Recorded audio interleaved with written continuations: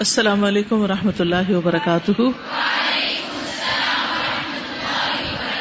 کیا حال ہے سب کا؟ الحمد للہ. نحمده ونصلی علی رسوله الکریم. اما بعد فاعوذ باللہ من الشیطان الرجیم. بسم اللہ الرحمن الرحیم. رب اشرح لی صدری ویسر لی امری واحلل عقدۃ من لسانی یفقهوا قولی. قل هل يستوي الذين يعلمون والذين لا يعلمون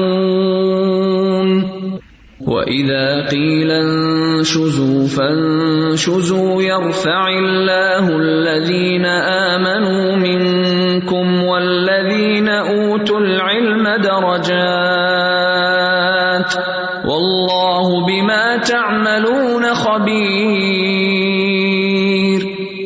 يا أيها الذين آمنوا أطيعوا الله ورسوله ولا تولوا عنه وأنتم تسمعون. کتاب الادب. باب من كان يؤمن بالله واليوم الآخر فلا يؤذي جاره. جو اللہ اور آخرت کے دن پر ایمان رکھتا ہو وہ اپنے پڑوسی کو تکلیف نہ دے، ایذا نہ دے. حدثنا قتيبة بن سعيد حدثنا ابو الاحوص عن ابي حسين عن ابي صالح عن ابي هريرة قال قال رسول الله صلى الله عليه وسلم من كان يؤمن بالله واليوم الآخر فلا يؤذي جاره. ابو ہریرہ رضی اللہ عنہ بیان کرتے ہیں کہ رسول اللہ صلی اللہ علیہ وسلم نے فرمایا، من کانا جو کوئی ہے یؤمن ایمان رکھتا باللہ اللہ پر والیوم الآخری اور آخرت کے دن پر فلا یؤذی تو نہ ایذا دے نہ تکلیف پہنچائے جارہ اپنے پڑوسی کو اپنے ہمسائے کو. ومن کانا یؤمن باللہ والیوم الآخری اور جو کوئی اللہ اور یوم آخرت پر ایمان رکھتا ہے فلیکرم ضیفہ تو چاہیے کہ وہ عزت کرے اپنے مہمان کی. ومن کان یؤمن باللہ والیوم الآخر اور جو کوئی اللہ اور یوم آخرت پر ایمان رکھتا ہے فلیقل خیرا او لیصمت تو اسے چاہیے کہ اچھی بات زبان سے نکالے یا خاموش رہے. تو یہاں 3 کاموں کو خاص طور پر بیان کیا گیا ہے. ٹھیک ہے، ان میں پہلی چیز ہے ہمسائے کو اذیت نہ دینا، یعنی اپنے اندر سے یہ بری عادت دور کر دی جائے. دوسری چیز ہے مہمان کو عزت دینا، یہ اپنے اندر اچھی عادت ڈالنا ہے. اور پھر تیسری ہے فلیقل خیرا او لیصمت کہ انسان اچھے کام کرے اور گھٹیا کاموں سے اجتناب کرے. اس میں دونوں چیزوں کا ذکر آ جاتا ہے، یعنی خیر کی بات کرے اور شر کی بات سے خاموش رہے. تو ہمارا دین جو ہے وہ ہمیں کچھ چیزوں کو اپنے اندر سے نکالنے کا حکم دیتا ہے اور کچھ چیزوں کو اپنے اندر لانے کا حکم دیتا ہے. تو ہم کیا چیز اپنے اندر سے نکال دیں؟ کسی کو ایذا دینا، کسی کو تکلیف دینا، اور خاص طور پر جو لوگ ہمارے آس پاس رہتے ہوں، ساتھ رہتے ہوں. ایذا یا تکلیف جو ہے زبان سے بھی ہوتی ہے اور ہاتھ سے بھی ہوتی ہے، یعنی باتوں سے بھی ایذا دی جاتی ہے. اور اس کے علاوہ انسان کچھ ایسے کام کرے یا ایسی حرکتیں کرے کہ جس سے دوسرے کو تکلیف پہنچے. اسی طرح خاموش رہنا یا اچھی بات کرنا، تو اس میں بھی انسان جو بری بات کرتا ہے اس سے دوسرے کو تکلیف ہوتی ہے. تو یہ دراصل تزکیہ کا عمل اسی طرح ہوتا ہے کہ انسان اپنے اندر سے کچھ چیزوں کا تخلیہ کرے، یعنی خالی کر دے، اپنے اندر سے نکال دے، صفائی کر دے، اور پھر کچھ چیزوں کو اختیار کرے تاکہ وہ ایک اچھے اخلاق والا انسان بن جائے. یعنی نہ صرف یہ کہ بری عادتوں کو چھوڑنا چاہیے بلکہ فضائل کو اختیار بھی کرنا چاہیے. فضیلت والے کاموں کو، نیکی والے کاموں کو، بھلائی والے کاموں کو، فائدہ دینے والے کاموں کو اختیار کرنا چاہیے، تبھی دین مکمل ہوتا ہے.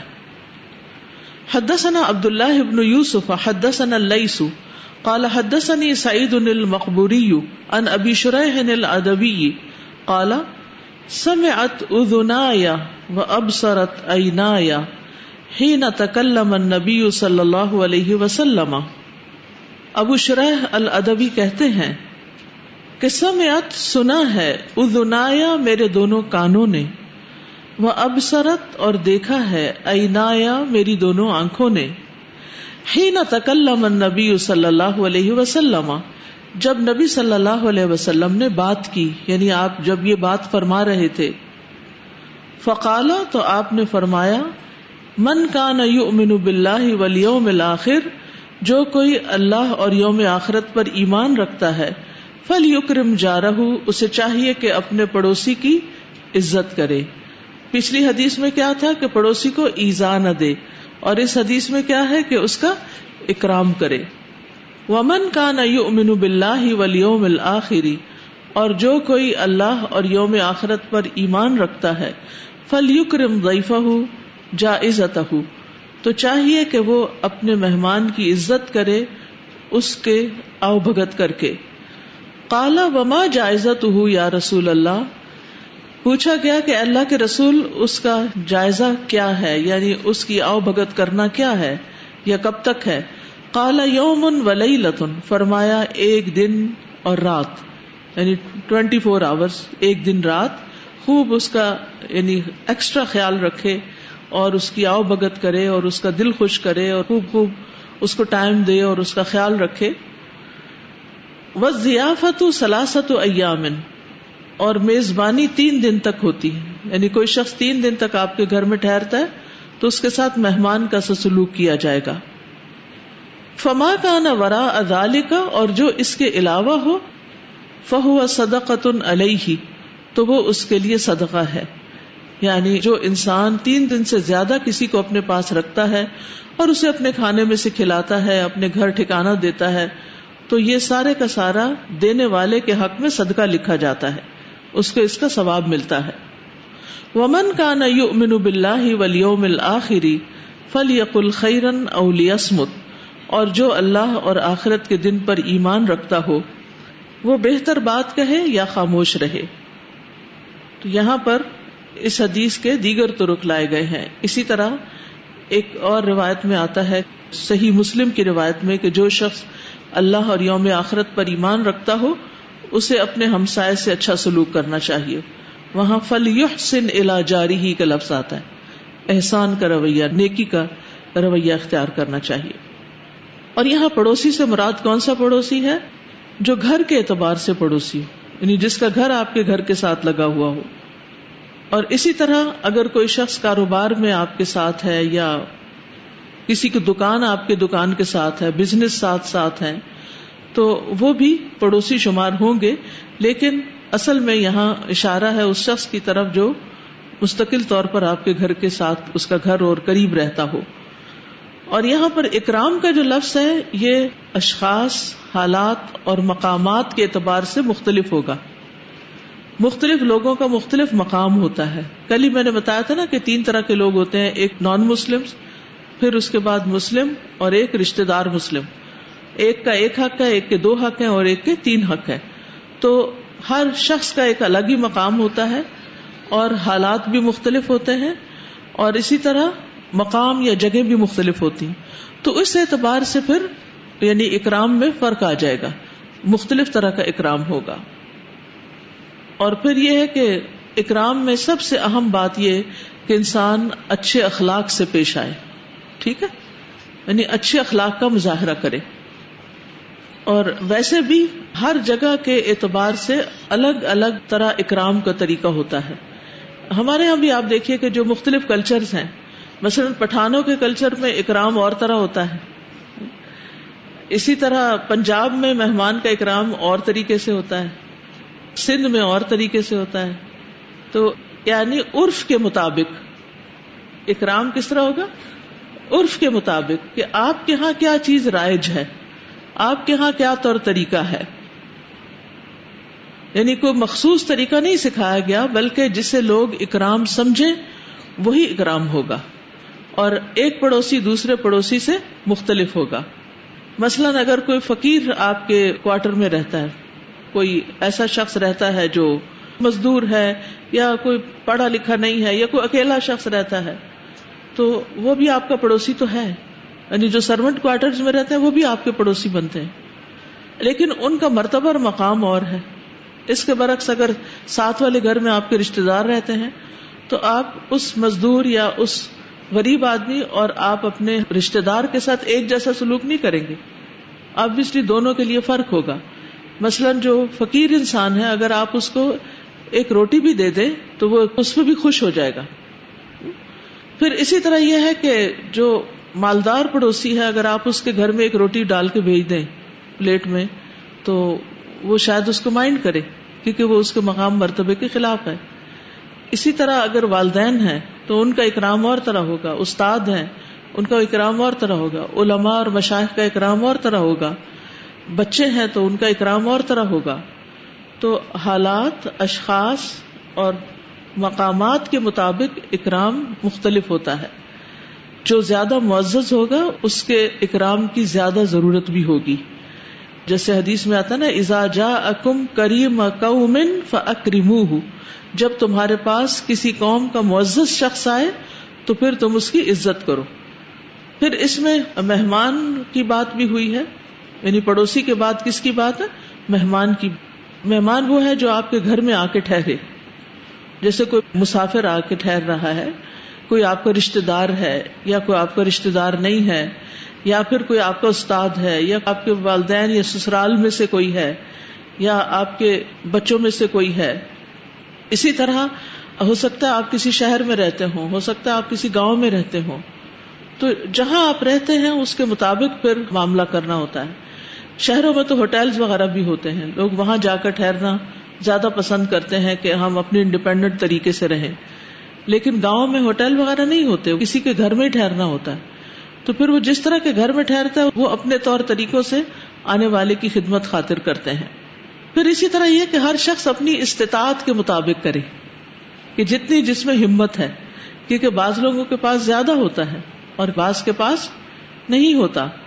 تو جب اللہ نے آپ کو دیا ہے تو آپ اس کے مطابق خرچ کر سکتے ہیں, لیکن اپنی حیثیت سے بڑھ کے تکلف نہ کریں. اس سے نبی صلی اللہ علیہ وسلم نے روکا ہے. نبی صلی اللہ علیہ وسلم نے فرمایا, کوئی آدمی مہمان کے لیے اپنی استطاعت سے بڑھ کے تکلف نہ کرے, یعنی جو آپ افورڈ نہیں کر سکتے وہ آپ نہیں پیش کریں. انس رضی اللہ عنہ نے بیان کیا کہ ہم عمر رضی اللہ عنہ کے پاس تھے تو آپ نے فرمایا کہ ہمیں تکلف اختیار کرنے سے منع کیا گیا ہے.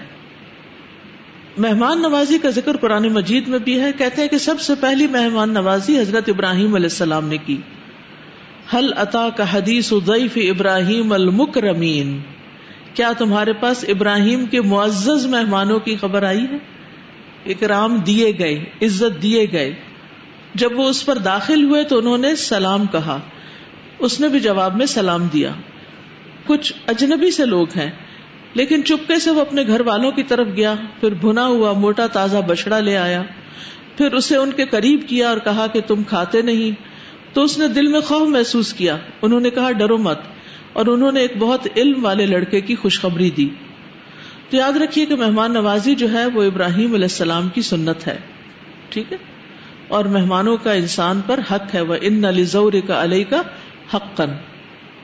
انس رضی اللہ عنہ سے مروی ہے کہ رسول اللہ صلی اللہ علیہ وسلم کے پاس کسی دن دوپہر اور رات کے کھانے میں روٹی اور گوشت جمع نہیں ہوئے, الا یہ کہ کبھی مہمان آ گئے.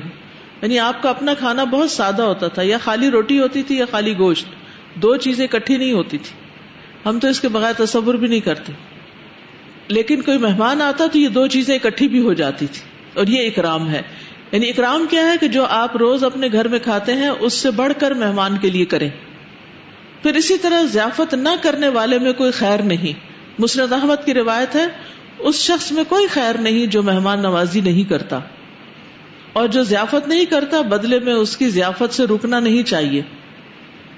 ابو الاحوص اپنے والد سے روایت کرتے ہیں کہ میں نے عرض کیا, یا رسول اللہ, میں ایک آدمی کے پاس سے گزرتا ہوں تو وہ میری مہمان نوازی اور میزبانی نہیں کرتا, پھر وہ میرے پاس سے گزرتا ہے, تو کیا میں بھی اس کے بدلے میں اسی طرح کروں؟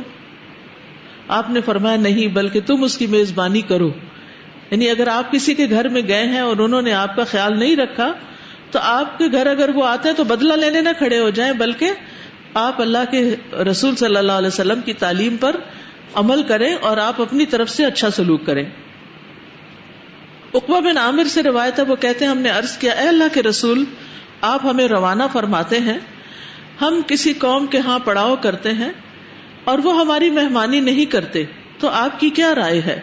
تو رسول اللہ صلی اللہ علیہ وسلم نے ہمیں فرمایا، اگر تم کسی قوم کے ہاں پڑاؤ کرو تو اگر وہ تمہارے لیے اس چیز کا کہیں جو مہمان کے لائق ہے تو اسے قبول کر لو، اور اگر وہ ایسا نہ کرے تو ان سے اپنا حق ضیافت وصول کر لو جو لائق اور مناسب ہو، یعنی جو بھی مناسب ہو وہ تم ان سے ڈیمانڈ کر سکتے ہو.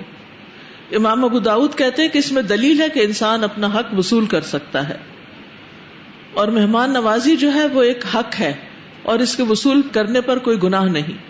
ابو ہریرہ کہتے ہیں کہ نبی صلی اللہ علیہ وسلم نے فرمایا، جو شخص کسی قوم کے یہاں مہمان بنے لیکن صبح تک محروم ہی رہے، وہ اسے کھانا ہی نہ پوچھے، کچھ کھانے کو ہی نہ دے، تو وہ اپنی مہمان نوازی کی حد تک کچھ بھی لے کر کھا سکتا ہے، یعنی پھر خود ان کے کچن میں جا کر جو نظر آئے اس کو لے کے کھا سکتا ہے، کیونکہ بھوکا تو نہیں مرنا، تو اس پر کوئی گناہ نہیں ہوگا. ٹھیک ہے. پھر اسی طرح یہ ہے کہ ایک کا مہمان سب کا مہمان، یعنی گھر میں اگر آپ کی والدہ کی کوئی دوست آئی ہے تو سارے گھر والوں کے لیے ضروری ہے کہ وہ خیال رکھیں. اسی طرح اگر بچوں میں سے کسی کا دوست کوئی آ گیا ہے یا سسرالی یا میکے والے کوئی بھی آئے ہیں تو سب کا ہی حق بنتا ہے. پھر اسی طرح بعض اوقات سارے محلے کا وہ مہمان بن جاتا ہے. ٹھیک ہے. محمد بن زیاد کہتے ہیں کہ میں نے صحابہ کا زمانہ پایا، یہ لوگ ایک ہی جگہ پر اپنے اہل و عیال کے ساتھ زندگی بسر کرتے تھے. کبھی کبھی کسی کے پاس مہمان آ جاتے تو ان میں سے کسی ایک کی ہنڈیا چولہے پر ہوتی، مہمان والا اس کو اپنے مہمان کے لیے لے جاتا، مالک اپنی ہنڈیا کو گم پاتا تو کہتا میری ہنڈیا کون لے گیا ہے؟ مہمان والا کہتا ہم اپنے مہمان کے لیے لے گئے ہیں. تو ہنڈیا والا کہتا بارک اللہ لکم فیہا، اللہ تمہارے لیے اس میں برکت دے، یا اسی طرح کی کوئی دعا دیتا. بقیہ کہتے ہیں کہ محمد نے کہا کہ جب روٹیاں پکاتے تو ان کی بھی یہی صورتحال ہوتی تھی، اور ان کے گھروں کے درمیان صرف کانے کی دیواریں ہوتی تھی. کانا پتہ یعنی پراپر بھی لکڑی کی یا چونے کی یا سیمنٹ کی دیواریں نہیں ہوتی تھی، بس ہلکی پھلکی سی جیسے جھگیاں وغیرہ ہوتی ہیں نا، تو اس طرح. بقیہ کہتے ہیں کہ میں نے محمد بن زیاد نے اور ان کے ساتھیوں نے یہ زمانہ دیکھا ہوا ہے، اور دور نبی صلی اللہ علیہ وسلم میں تو اتنی اچھی مہمان نوازی ہوتی تھی کہ ایک شخص نبی صلی اللہ علیہ وسلم کی خدمت میں بھوکا حاضر ہوا. آپ نے انہیں اپنے ازواج کے ہاں بھیجا کہ وہ ان کو کھانا کھلا دیں. ازواج نے کہلا بھیجا ہمارے پاس پانی کے سوا اور کچھ نہیں. اس پر رسول اللہ صلی اللہ علیہ وسلم نے فرمایا ان کی کون مہمانی کرے گا؟ تو ایک انصاری صحابی بولے کہ میں کروں گا. چنانچہ وہ ان کو اپنے گھر لے گئے. اپنی بیوی سے کہا رسول اللہ صلی اللہ علیہ وسلم کے مہمان کی تواضع کرو. تو بیوی نے کہا گھر میں بچوں کے کھانے کے سوا اور کوئی چیز بھی نہیں. انہوں نے کہا جو کچھ بھی ہے اسے نکال دو اور چراغ جلا لو، اور بچے اگر کھانا مانگتے ہیں تو انہیں سلا دو. جب بچوں نے کھانا مانگا تو بیوی نے کھانا نکال دیا اور چراغ بجھا دیا اور بچوں کو بھوکا سلا دیا. اور وہ اس طرح بجھایا انہوں نے کہ وہ یوں دکھا رہی تھی جیسے چراغ درست کر رہی ہوں. اور پھر اس کے بعد دونوں میاں بیوی مہمان پہ یوں ظاہر کر رہے تھے اندھیرے میں کہ جیسے وہ بھی کھا رہے ہوں، لیکن انہوں نے خود اور بچوں نے فاقے کے ساتھ رات گزاری. اور صبح کے وقت جب وہ صحابی رسول صلی اللہ علیہ وسلم کی خدمت میں آئے تو آپ نے فرمایا کہ تم دونوں میاں بیوی کے نیک عمل پر رات کو اللہ تعالیٰ ہنس پڑا، یعنی اتنا زیادہ تم سے خوش ہوا کہ تم نے خود بھوکے رہ کر ان کی مہمان نوازی کی اور اس کو پسند کیا. اس پر یہ آیت نازل ہوئی وَيُؤْثِرُونَ عَلَىٰ أَنفُسِهِمْ وَلَوْ كَانَ بِهِمْ خَصَاصَةٌ، کہ وہ دوسروں کو اپنے اوپر ترجیح دیتے ہیں خواہ وہ خود بھوکے ہی ہوں. وَمَن يُوقَ شُحَّ نَفْسِهِ فَأُولَٰئِكَ هُمُ الْمُفْلِحُونَ، اور جو اپنے دل کی تنگی سے بچا لیا گیا وہی لوگ کامیاب ہونے والے. یعنی دوسروں کے بارے میں اپنا دل تنگ نہیں کرنا چاہیے. اسی طرح حدیث میں مہمان کے لیے الگ بستر رکھنے کا بھی جواز ملتا ہے، جیسے گھر میں اپنے استعمال سے زیادہ ایکسٹرا بستر بنا کے رکھنا کہ کوئی آ جائے تو اس کے سونے کا بھی انتظام ہو سکے. پھر اس حدیث میں جائزہ کا لفظ آیا ہے کہ مہمان کا جائزہ ہے. تو جائزہ یہ ہے کہ جب کوئی مہمان آپ کے گھر میں آئے تو اس کے لیے جو آپ تکلف کرتے ہیں، آؤ بھگت کرتے ہیں، اس کا خیال رکھتے ہیں، اس کو عزت دیتے ہیں، پھر جاتے ہوئے اس کو کوئی تحفہ دیتے ہیں، اگر سفر ہے تو اس کو راستے کے لیے کھانا وغیرہ دیتے ہیں، تو یہ جائزہ ہے اور یہ مہمان کے ساتھ حسن سلوک ہے. پھر اسی طرح یہ کہ 3 دن سے زیادہ میزبان کو تکلیف میں نہیں ڈالنا چاہیے. یعنی انسان کو اپنا کام 3 دن کے اندر مکمل کر کے دوسرے کے گھر سے چلے جانا چاہیے. زیادہ لمبا ٹھہرنے سے دوسروں کو تکلیف ہوتی ہے. اور پھر ایک اور بات جو گفتگو کے حوالے سے کہی گئی کہ آپ یا تو اچھی بات کریں یا پھر خاموش رہیں، کیونکہ بعض باتیں دوسروں کے دل میں تیر کی طرح چبھ جاتی ہیں اور وہ ان کے دل سے نکالے نہیں نکلتی. تو اس لیے انسان کو بہت سوچ سمجھ کے بولنا چاہیے اور بھلائی کی بات کرنی چاہیے یا پھر خاموش رہنا چاہیے. فَلْيَقُلْ خَيْرًا، تو خیر میں 2 چیزیں آتی ہیں. ایک یہ ہے کہ بذات خود بات اچھی ہو، جیسے کوئی علم کی بات ہو، نیکی کی بات ہو، برائی سے منع کرنے کی بات ہو، تو یہ سب کچھ فی ذاتی ہی خیر ہوتا ہے. اور دوسرا ہے الخیر لغیرہ، یعنی اس کا مقصد بھی اچھا ہو، لغیرہ، ٹھیک ہے. یعنی انسان کو معمولی نیکی کرتے ہوئے بھی اس کو معمولی نہیں سمجھنا چاہیے، چاہے اپنے بھائی سے کشادہ دل سے یا کشادہ چہرے کے ساتھ ملے اور اس کی گھبراہٹ دور کر دے اور اس کو ساتھ رہ کر اس کو مانوس کر لے. تو اس سے کیا پتہ چلتا ہے کہ یہ بھی اسی میں شامل ہو جاتا ہے کہ ایک اچھی نیت اور مقصد سے بے شک آپ بات نہیں کر رہے لیکن اس کے پاس چلے جاتے ہیں، اس کو حوصلہ دیتے ہیں، صرف اپنی پریزنس سے اس کو ایک سپورٹ دیتے ہیں. اب سوال یہ پیدا ہوتا ہے کہ اگر انسان کے پاس خیر کی بات نہیں تو کیا پھر وہ بالکل خاموش رہا کرے یا کوئی بات کیا بھی کرے؟ سکوت واجب تو نہیں لیکن پسندیدہ ہے. 3 طرح کی باتیں ہوتی ہیں. نمبر 1 خیر کی بات، نمبر 2 شر کی بات، اور نمبر 3 لغو بات. خیر کی بات تو مطلوب ہے، چاہے فی ذاتی ہی ہو یا لغیری ہی ہو. اور شر کی بات یہ ہے کہ وہ حرام ہے، یعنی جس سے کسی کا دل دکھے، کسی کو تانا دیا جائے، کسی کی غیبت کی جائے، کسی کے ساتھ برا سلوک کیا جائے. اور تیسرے لغو بات ہے، بےہودہ فضول بات جس میں نہ خیر ہے نہ شر ہے. یہ حرام تو نہیں لیکن اس سے بھی بچنا اچھا ہے. کہتے ہیں کہ جب گفتگو کرنے کی قیمت چاندی ہو اور خاموش رہنے کی قیمت سونا ہو تو پھر کیا کرنا چاہیے؟ خاموش رہنا چاہیے. اور اگر بات ان دونوں کے بیچ بیچ میں ہے تو پھر وہ انسان کیا کرے؟ پھر انسان محتاط رہے. تو حرص ہماری کیا ہونی چاہیے کہ ہم صرف وہی بات کریں جہاں بات کرنا فائدہ مند ہو، کسی سے کوئی سوال ہو، کوئی مدد ہو، کسی کو کوئی راہ دکھانا ہو. کیونکہ یہ جو زبان ہے نا، یہ انتہائی بابرکت چیز بھی ہے اور انتہائی منحوس چیز بھی ہے. انسان جو کچھ منہ سے نکالتا ہے سب سے پہلے اس کے اپنے کان سنتے ہیں، اور اگر انسان خراب باتیں ہی کرتا رہتا ہے تو اس کے کان خراب باتیں سنتے ہیں اور اس کا اپنا دل ہی خراب ہوتا رہتا ہے. تو انسان کے لیے افضل یہی ہے کہ اپنی زبان کو قابو میں رکھے، کیونکہ جسم کے باقی اعضاء زبان کی تیزی کی وجہ سے سزا بھگتتے ہیں. صحابہ زبان کو مخاطب کر کے خود کو نصیحت بھی کرتے تھے.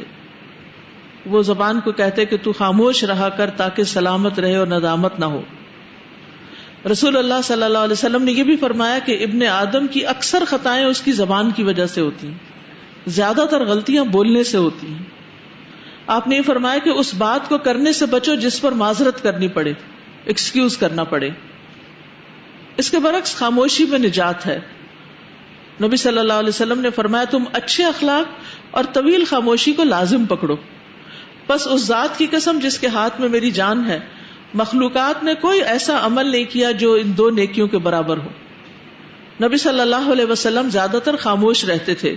البتہ صحابہ آپ کی موجودگی میں شعر و شاعری بھی کر لیتے تھے، اپنے معاملات کا ذکر کر کے ہنستے بھی تھے تو آپ کبھی کبھار مسکرا پڑتے تھے. آپ نے یہ بھی خوشخبری دی کہ من صمت نجا، جس نے خاموشی اختیار کی وہ نجات پا گیا. خاموشی جو ہے یہ ستر پوشی کا باعث ہے، یعنی انسان کے عیب ڈھانک دیتی ہے، اللہ کی رحمت پانے کا ذریعہ ہے. نبی صلی اللہ علیہ وسلم نے فرمایا اللہ اس بندے پر رحم کرے جس نے کوئی بات کی تو فائدہ مند بات کی، اور اگر وہ خاموش رہا تو سلامت رہا.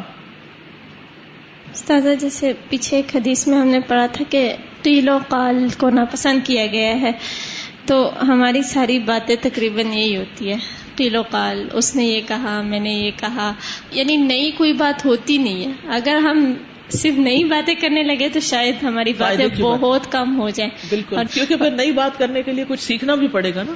اور اس کے علاوہ یہ جو ہے کہ خاموشی کو اختیار کرے, تو اس میں خاموشی میں صرف خاموشی بھی فائدہ مند نہیں ہے, بلکہ وہ خاموشی ہو جس میں ذکر بھی ہو.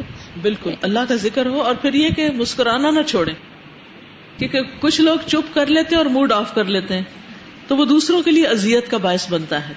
یعنی خاموش ہوں لیکن دوسروں کو دیکھ کے مسکراتے رہیں, کچھ نہ کچھ ہاں کرتے رہیں. السلام علیکم. جیسے یہ میں دیکھ رہی ہوں کہ 3 چیزیں جو ہیں یہاں پر, جو ان کا تعلق اخلاق سے ہے, اس کو ڈائریکٹ ایمان کے ساتھ جوڑا گیا ہے. تو اس سے ہم اپنے ایمان کا بھی جائزہ لے سکتے ہیں کہ ہمارا ایمان کیسا ہے اگر ہم اپنے ہمسائے کا اکرام نہیں کرتے یا مہمان کی ضیافت نہیں کرتے اور اپنی زبان پہ کنٹرول نہیں کرتے. یعنی ایمان خالی صرف دل میں نہیں ہوتا بلکہ اعمال سے ظاہر ہوتا ہے. سادہ جی, یہ مہمان نوازی تو ایک ایسی کوالٹی ہے جو نبی اکرم صلی اللہ علیہ وسلم میں نبوت سے پہلے بھی تھی, کیونکہ پہلی وحی کے موقع پر جب آپ صلی اللہ علیہ وسلم آئے ہیں گھر اور کہا ہے کہ لقد خشیت علی نفسی, تو حضرت خدیجہ رضی اللہ تعالیٰ نے جو گواہی دی ہے کہ واللہ ما یخزیک اللہ ابدا, اللہ تعالیٰ آپ کو رسوا نہیں کرے گا. پھر 5 جو پوائنٹس بتائے اس میں ایک یہ ہے کہ وہ تقریر ضعیف, اس لیے کہ آپ مہمان کی مہمان نوازی کرتے ہیں. تو جب بھی بہت مشکل لگ رہا ہو, دیر آر سم فیملیز, یا جب فیملیز بڑی ہوتی ہیں تو بہت زیادہ مہمان آتے ہیں اور بہت مشکل ہو جاتا ہے چیزوں کے ساتھ مینیج کرنا, لیکن یہ بات بہت زیادہ تسلی دیتی ہے کہ اللہ تعالیٰ ضائع نہیں کرے گا. ایک ایسی کوالٹی ہے. بالکل. یا پھر آپ کسی ایسے شہر میں رہتے ہیں جو مشہور شہر ہے, مکہ میں رہتے ہیں یا جدہ میں رہتے ہیں, تو وہاں پر پھر اکثر لوگ حج عمرے پہ جاتے ہیں تو آپ کے ہاں زیارت کرتے ہیں, تو وہاں بھی مہمان نوازی کے لمبے سلسلے چلتے رہتے ہیں. استاذہ, یہ جو بات ہے نا کہ اپنے پڑوسی کو تکلیف نہ دینا, تو اس پہ مجھے وہ یاد آ رہا تھا کہ بہترین صدقے کی ایک یہ فارم بھی ہے نا کہ اپنی ذات کے شر سے دوسروں کو محفوظ رکھنا. بالکل. اور دوسرا یہ کہ مہمان پہ خرچ کرنا یا پڑوسی کو اذیت نہ دینا, یہ سب باتیں دل کی تنگی کی وجہ سے ہوتی ہیں. یعنی اگر ہم ان کے خلاف چلیں تو جیسے بھی آپ نے آیت بھی پڑھی تھی کہ وَمَن یُوقَ شُحَّ نَفْسِهِ, یعنی دل کی تنگی کو جب ہم کنٹرول کر لیتے تو ان سب باتوں پہ عمل کرنا پھر بہت آسان ہو جاتا. مہمان کو بھی اس بات کا خیال رکھنا چاہیے کہ وہ بہت زیادہ ڈیمانڈنگ نہ ہو. یعنی بعض اوقات آپ اپنی استطاعت کے مطابق تو مہمان نوازی کر رہے ہوتے ہیں, لیکن آنے والے کی آپ ایکسپیکٹیشنز کو میٹ نہیں کر پا رہے ہوتے, تو اس چیز کا بھی خیال رکھنا چاہیے. بالکل. جو اس میں بات آ رہی ہے نا, جیسے کسی نے کہا کہ کسی کے گھر میں جب جائیں تو اندھے بن کر جائیں اور گونگے بن کر باہر واپس آئیں, کیونکہ جو ہماری کمنٹری ہوتی ہے یا ہم جس طرح بات دیکھ ہی اس لیے رہے ہوتے ہیں, باہر جا کے تبصرہ کیا جا سکے وہ کیا تھا. اور مجھے بھی یہی بات سمجھ میں آ رہی تھی کہ اس کا یعنی پیچھے والی باتوں کا مہمان کا خاموشی سے کیا تعلق ہے, اس سے کیا تھا. تو ہم دیکھا جائے تو جب ایسے میل جول ہوتا ہے یہ والا کہ کسی گھر کچھ ٹائم گزارا جائے تبھی باتیں بنتی ہیں. یعنی تبھی ہوتا ہے نا, لوگ شادی میں ناراض ہو جاتے ہیں, مجھے پوچھا نہیں, یہ نہیں ہوا. تو یہ کتنی بڑی لنکڈ بات ہے کہ جب کسی کا مہمان بنا جائے تو پھر اکرام اس کا بھی یہی ہے, میزبان کا, کہ اس کے بارے میں کوئی ایسی بات نہ کی جائے جتنا اس نے میزبانی کر لی. اسی طرح شیخ سعدی کا آتا ہے کہ میں جب بھی پچھتایا اپنے بولنے پر پچھتایا, کبھی خاموشی پر نہیں پچھتایا. سادہ, آج ہم کلاس میں بھی پڑھ رہے تھے زبان کے حوالے سے ہی, تو اس میں اخلاق اہل القرآن کے بارے میں ہم نے پڑھا, تو اس میں بھی یہی ذکر تھا کہ اہل القرآن وہ ہیں جو اپنی زبان سے اس طرح سے ڈرتے ہیں جیسے اپنے دشمن سے ڈرتے ہوں, اور جو بولتے بھی ہیں تو علم کے ساتھ, اور اگر خاموش بھی رہتے ہیں تو علم کے ساتھ. اور دوسری بات پڑوسی کے حوالے سے کہ ایک لیکچر میں سن رہی تھی, انہوں نے اس میں کہا کہ مجھے کسی نے آ کر کہا کہ برما میں بہت ظلم ہو رہا ہے مسلمانوں پر, تو اس کے لیے کچھ کریں. تو میں نے ان سے یہ پوچھا کہ آپ کے پڑوسی کا کیا حال ہے. یعنی کہ ہم بعض اوقات دور دور تک فائدہ پہنچانے کی تو بہت بات کرتے ہیں, لیکن ہمارے نیئر سراؤنڈنگ میں لوگ کیسے ہیں ہمیں ان کے بارے میں بالکل پتہ نہیں ہوتا. استاذہ, جو آپ نے اسٹارٹ میں بتایا تھا کہ ہمارا دین ہمیں کچھ باتیں اختیار کرنے کا حکم دیتا ہے اور کچھ کو چھوڑنے کا بھی, تو اگر ہم کوئی بری چیزیں چھوڑ دیں لیکن ساتھ ہم اپنے اندر اچھائی لائیں نہ اور چیزیں ایڈ نہ کریں, تو ہمارے لیے نا صرف بری چیزوں کو چھوڑ کے چلنا مشکل ہوتا ہے اور ہم دوبارہ سے ان چیزوں میں پڑ جاتے ہیں. تو ہمیں دونوں چیزوں کو ساتھ ساتھ لے کے چلنا چاہیے. اور دوسری یہی بات تھی کہ پہلے پڑوسی کی بات اور پھر مہمان کی بات اور پھر بولنے کے والے سے ذکر آیا نا, تو پڑوس میں آپ اس سے زیادہ تر کیا ہوتا ہے, باتوں سے ہی تو مسئلے بنتے ہیں اور اسی طرح کیلو کال سے, اور یہی بات مہمانوں کے ساتھ بھی ہوتی ہے. تو ان دونوں کے ساتھ بھی اچھا سلوک تب بھی ہم کر سکیں گے جب ہمیں اپنی زبان پہ کنٹرول ہوگا. استاذہ جب سے ہم نے یہ چیپٹر شروع کیا ہے کتاب الادب کا، مطلب ایسے لگتا ہے کہ اسلام کی جو خوبصورت ترین تصویر ہے نا وہ یہ ہے، اور جس کا بالکل بھی جھلک ہمارے معاشرے میں اور ہمارے کرداروں میں نظر نہیں آتی. اور یہ استاذہ میں دیکھ رہی تھی کہ جو اس کی سب سے بڑی وجہ ہے ہم کیوں یہ نہیں کر پاتے کہ یہ جو اچھا پڑوسی بننا، اچھی بات کرنا، پھر اس سے پہلے والدین کے حقوق اور بچوں کے سارا جو سلسلہ تھا کہ ہم بہت ڈیفیکلٹ کر لیتے ہیں اپنے آپ کو. میرا خیال ہے کہ ڈیفیکلٹ پرسنالٹیز کو جو ڈیل کرنا نا وہ بہت مشکل کام ہے. ہمیں اپنے آپ کو آسان، اور نبی صلی اللہ علیہ وسلم کی حدیث بھی ہے کہ سیدھے سادے رہو، کہ اچھی بات کرنے میں، مسکرانے میں، سلام کرنے میں، یہ سب چیزیں کرنے کے لیے کتنا کچھ لگتا ہے، کچھ بھی نہیں، لیکن ہم اس کو بھی مشکل کر لیتے ہیں. استاذہ جیسے قرآن پاک میں بھی اللہ تعالیٰ فرماتے ہیں وَقُولُوا لِلنَّاسِ حُسْنًا، کہ لوگوں کے ساتھ بھلی بات کرو. اور تو فزیکلی میں زبان کا سٹرکچر بھی دیکھ رہی تھی کہ اللہ سبحانہ تعالیٰ نے زبان کے مٹھاس جو ہے وہ زبان کے اگلے حصے میں رکھی، اور نمکین جو ہے وہ زبان کی سائڈوں میں رکھی، اور کھٹاس اس کے ساتھ، اور کڑواہٹ بالکل پیچھے رکھی جو ہم ٹیسٹ کرتے ہیں. لیکن ہم نے یہاں پر بھی فطرت کو بدل لیا کہ ہم کڑوی باتیں پہلے کرتے ہیں اور میٹھی باتیں بعد میں، جبکہ فزیکلی بھی اللہ تعالیٰ نے میٹھی چیز کو آگے رکھا. استاذ انسان ایک بات نکالتا ہے منہ سے، وہ اسے بلندیوں پہ بھی پہنچا دیتی ہے اور پستی میں بھی گرا دیتی ہے نا. اور حدیث میں بھی آتا ہے نا کہ انسان کو معلوم نہیں ہوتا، وہ ایک کلمہ نکالتا ہے اور اسے جنت کی بلندیوں پہ لے جاتا ہے، اور انسان اسی طرح ایک کلمہ نکالتا ہے اور وہ جہنم کی گہرائیوں میں لے جاتا ہے. استاذ جی جو داعی دین ہے نا اس کے لیے یہ تینوں چیزیں کس قدر ضروری ہیں.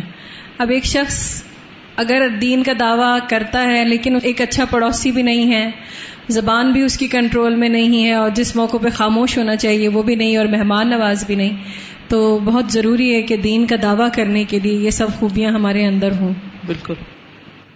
جب تفسیر میں ایک دفعہ بہت زیادہ فرشتوں کے لکھنے میں بات ہوئی تھی کہ کس طرح وہ تیزی کے ساتھ لکھ رہے ہیں، اور جب یہ سنا کہ وہ آہ تک لکھتے ہیں، میری کلاس والوں نے کہا کہ چلو ایک کام کرتے ہیں، صرف اس بات کا احساس کرنے کے لیے کہ 3 منٹ تم بولو گی اور میں لکھوں گی، اور پھر میں بولوں گی تو 3 منٹ تم لکھنا، اور ہم بالکل یہ احساس نہیں ہونے دیں گے کہ ہم ایک دوسرے کا کام کر رہے ہیں.